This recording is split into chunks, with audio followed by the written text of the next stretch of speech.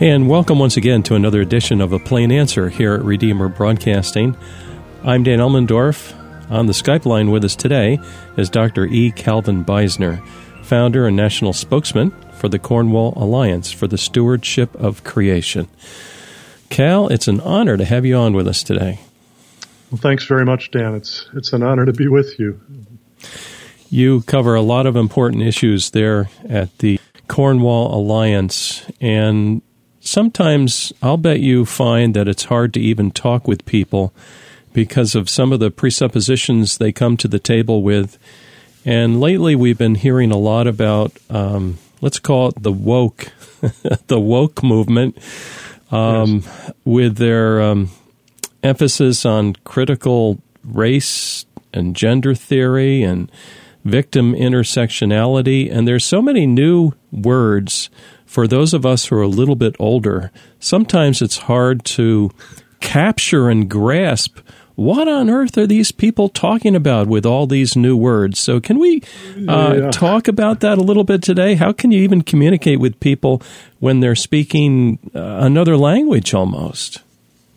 Yeah, and of course, languages add to their vocabularies all the time, and so we shouldn't feel particularly uptight about that. The fact that words are new, that concepts are new, shouldn't disturb us.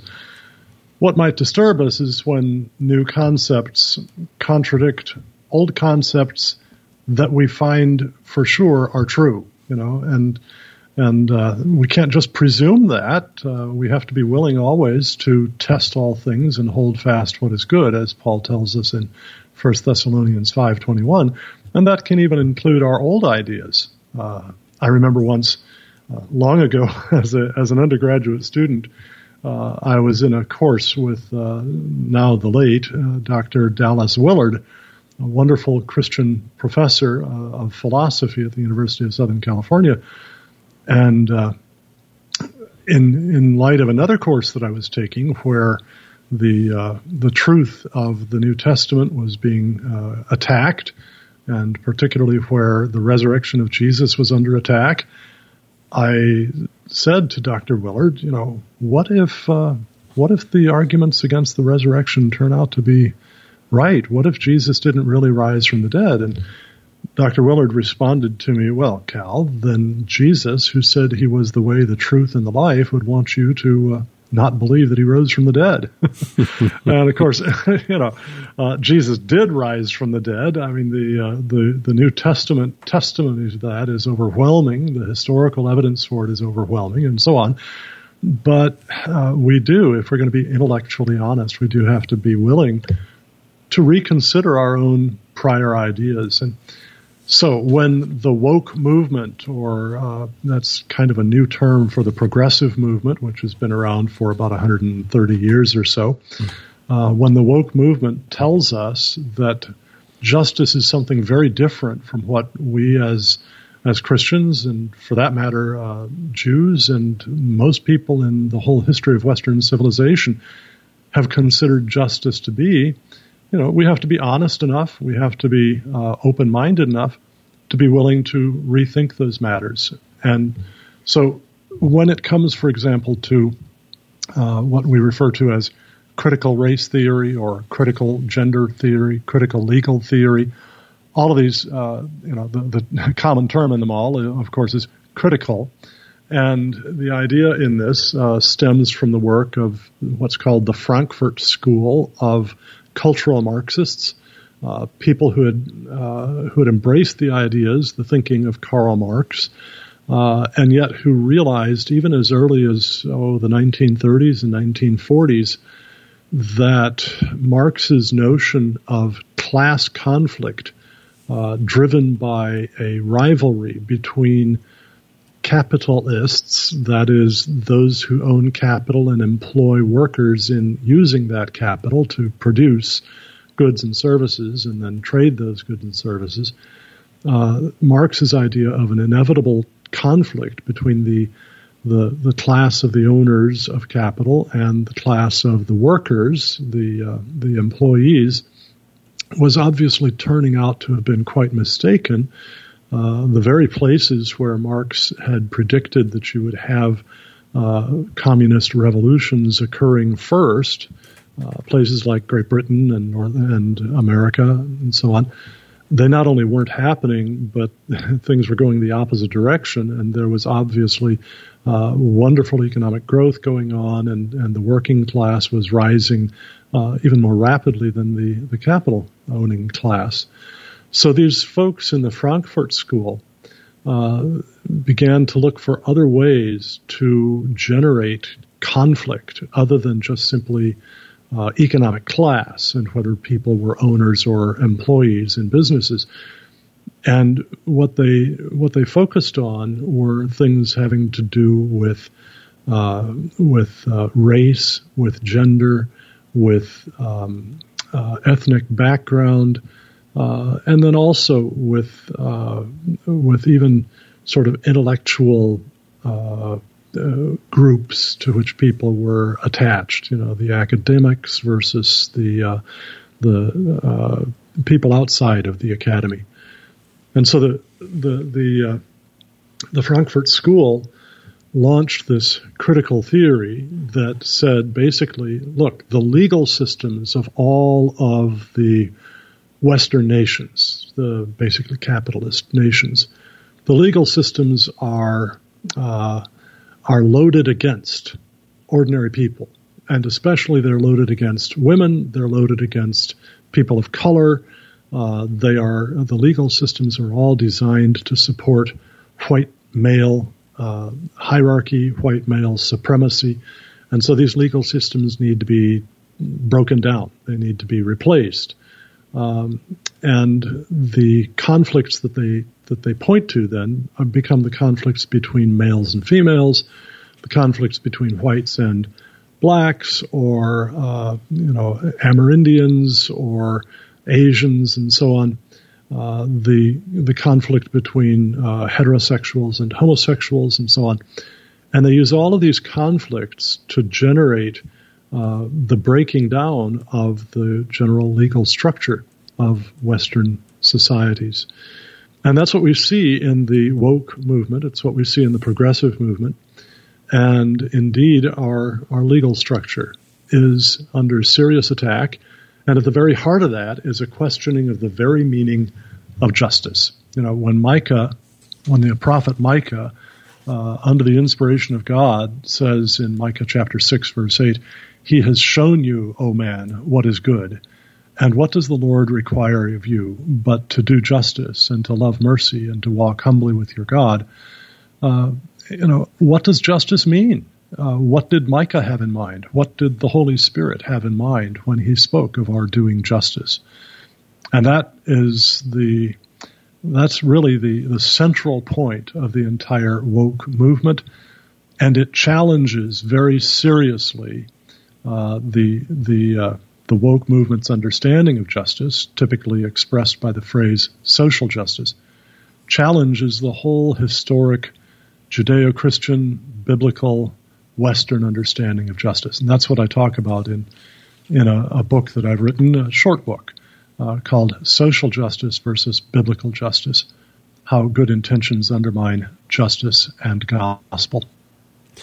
That's excellent. And sorry I went on so long. No, that's great. I provide some foundation. I really enjoy listening, so that's how I can get educated. This little booklet, is it available?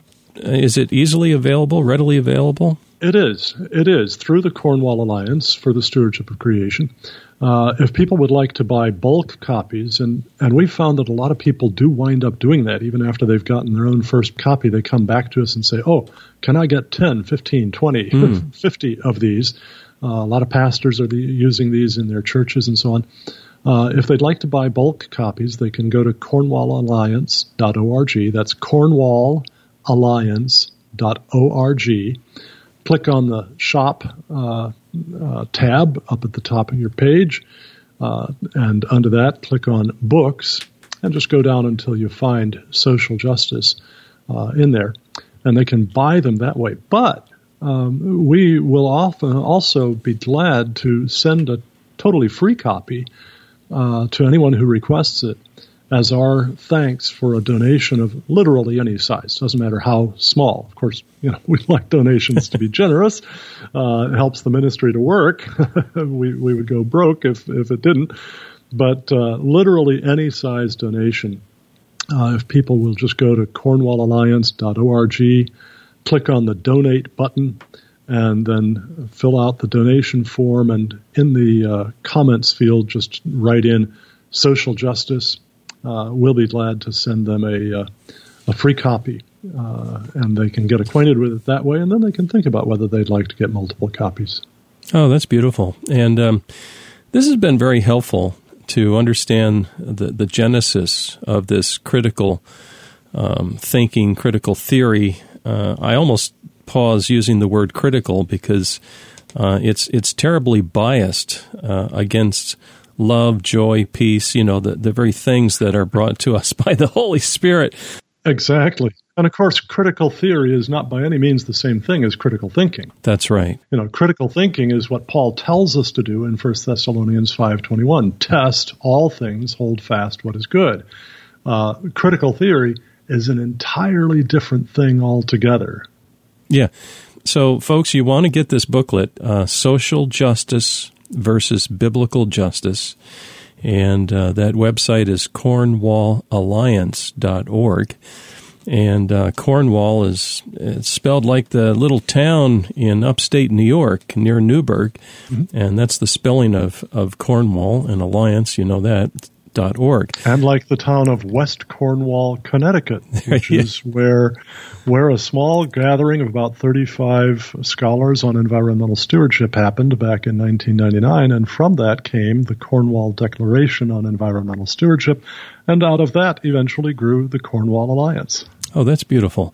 I've been thinking also, maybe we could talk briefly about the environment. We're Christians, and Christians naturally have a desire to protect the earth, to take dominion for the Lord Jesus Christ, for His honor and glory, and not ruin the earth.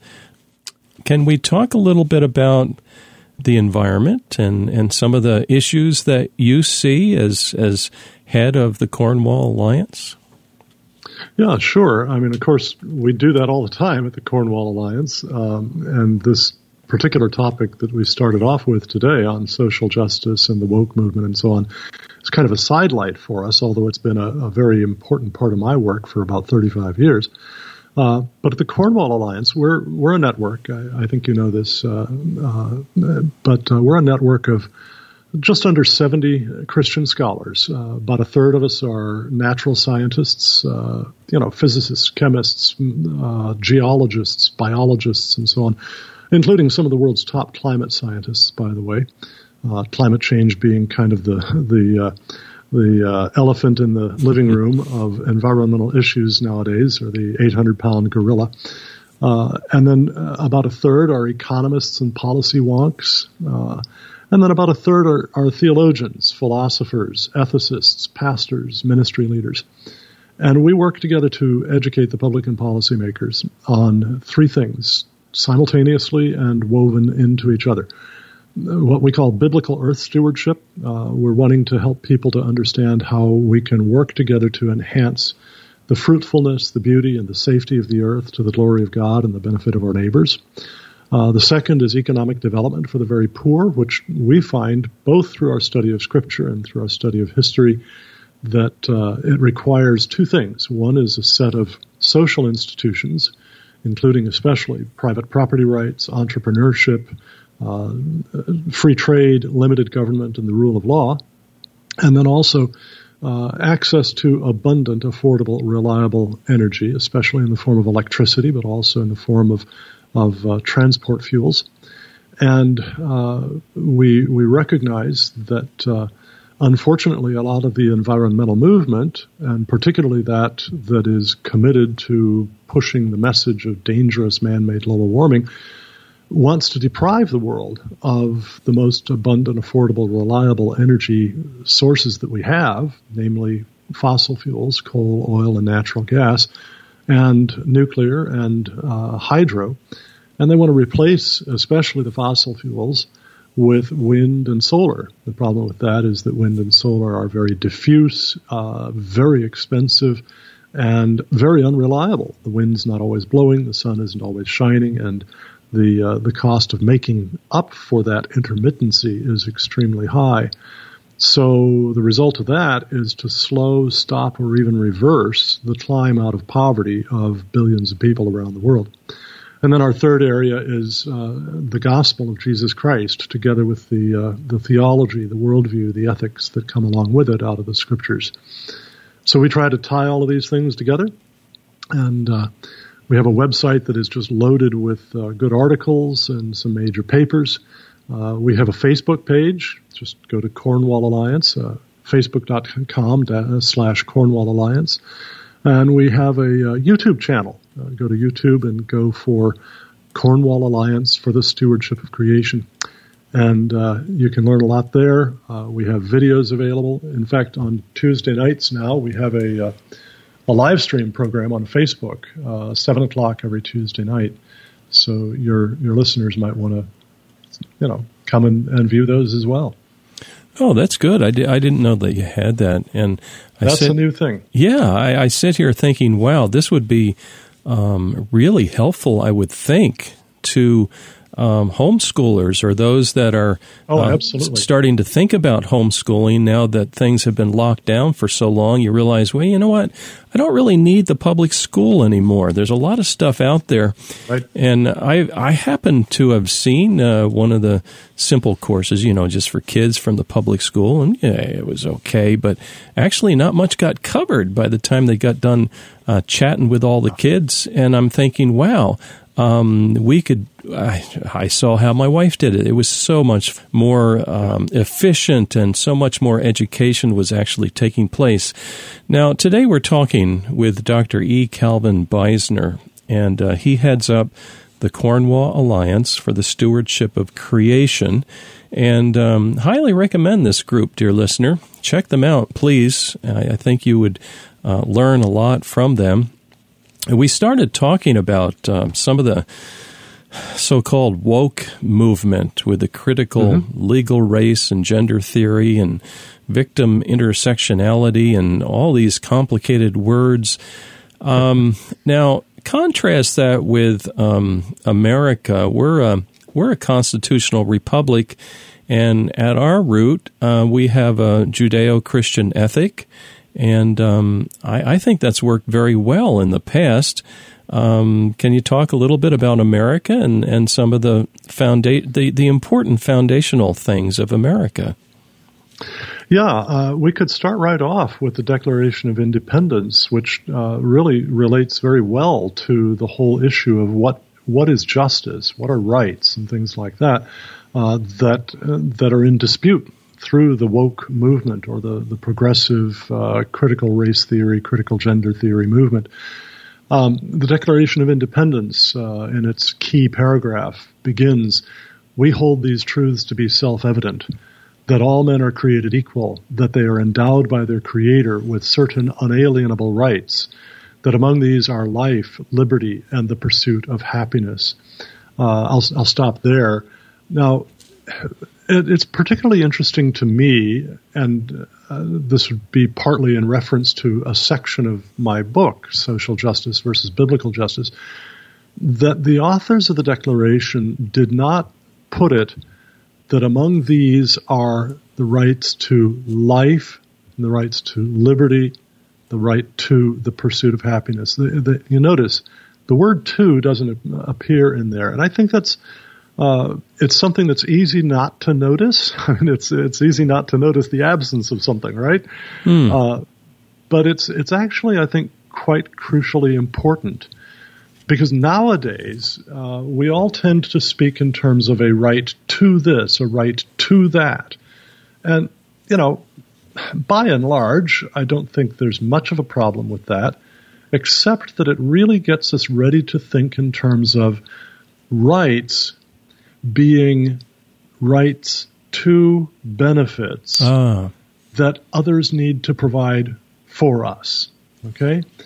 Now, the framers of the Declaration of Independence And for that matter, the great thinkers in Christian theology and ethics through the centuries understood that rights are not rights to certain benefits that others are supposed to provide for us. Rather, rights are rights against harms. So when we say that we are endowed by our Creator with certain unalienable rights, and that one of these is life, that doesn't mean I have a right for everybody else to provide everything I need to live. What it means is nobody else has a right to take my life away from me unjustly. Mm-hmm. There are conditions under which taking a life may be right, in self-defense, in just warfare, as punishment for first-degree murder, sure, and so on. But there is no right for other people just to wantonly take my life away. Similarly, my liberty. I don't have a right for other people to do everything necessary for me to be free to do whatever I want to do. But I do have a right not to be kidnapped and enslaved. See? Yes. So, properly understood, rights are negative. They are against harms. They're not positive to benefits. And we have responsibilities to acquire for ourselves through our own labor and in voluntary, non-fraudulent exchange with others, to acquire for ourselves the things necessary to support our lives, to maintain our liberty, and to pursue our happiness. But we don't have a right for other people to provide those things for us. Mm. So that's a section of the booklet in which I discuss the difference between positive and negative rights. And I think that's something that is largely ignored. But if we're going to do justice, as Micah 6:8 says the Lord requires of us, we need to understand these things and not get confused as to what true rights are. Justice, as I argue in the booklet, means rendering impartially and proportionally to everyone his due in conformity with the righteous standard that is God's moral law. Justice doesn't mean giving everybody what he wants. Yes. It means rendering what is due. Well, this is exciting, and again, dear listener, would encourage you to get a copy of this booklet, Social Justice versus Biblical Justice, and that is available from the CornwallAlliance.org website, and we're talking with the head of the Cornwall Alliance right now, and we're fast running out of time. One thing I wanted to ask about was today I happened to trip across a phrase. I hadn't really thought about it before, but it's pushed apparently by the woke crowd, something called universal basic income. And this this goes along with your idea of a rights to benefits rather than rights against harm, I would think. Yeah, it does. And as I discuss in the section on positive versus negative rights, justice is a transcendent universal concept, and therefore it shouldn't change over time, right? Now, if justice gives everyone a right to basic income, to basic food, to basic health care, to basic education, and so on, then we immediately have to confront the question, well, basic by the standards of what community and of what century? Mm-hmm. For the vast majority of human history, the vast majority, like 99% of all human beings lived on the equivalent of less than $1 a day in income, in purchasing power. Typically, they had diets consisting of well under 2,000 calories per day. They didn't go to school at all. They never learned to read.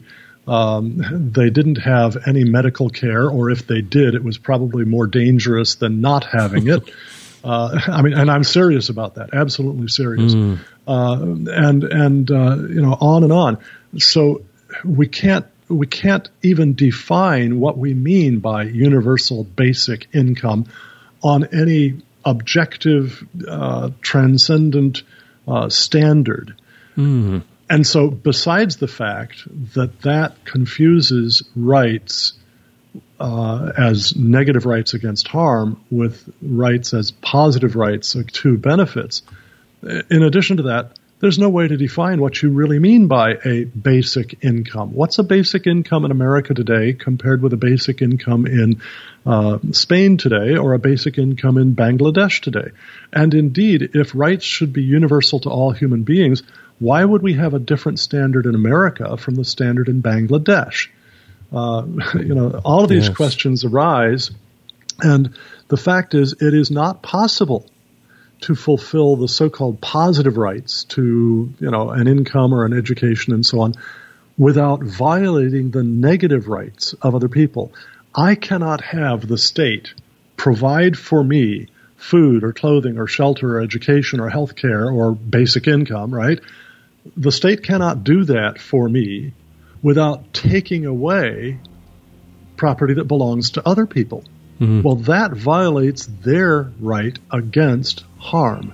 So positive rights are inherently self-contradictory, and the attempt to fulfill them violates real rights, which are negative rights against harm. I feel like we've gotten a full day of education in just 26 minutes. Today we've been talking with Dr. E. Calvin Beisner of the Cornwall Alliance for the Stewardship of Creation. Their website, cornwallalliance.org. You can get this booklet. It's wonderful. Social Justice versus Biblical Justice. Dr. Beisner, thank you so much for joining us today. Dan, thanks very much for having me on the program. I really enjoy every time that you and I speak. And dear listener, please join us next week for another edition of A Plain Answer.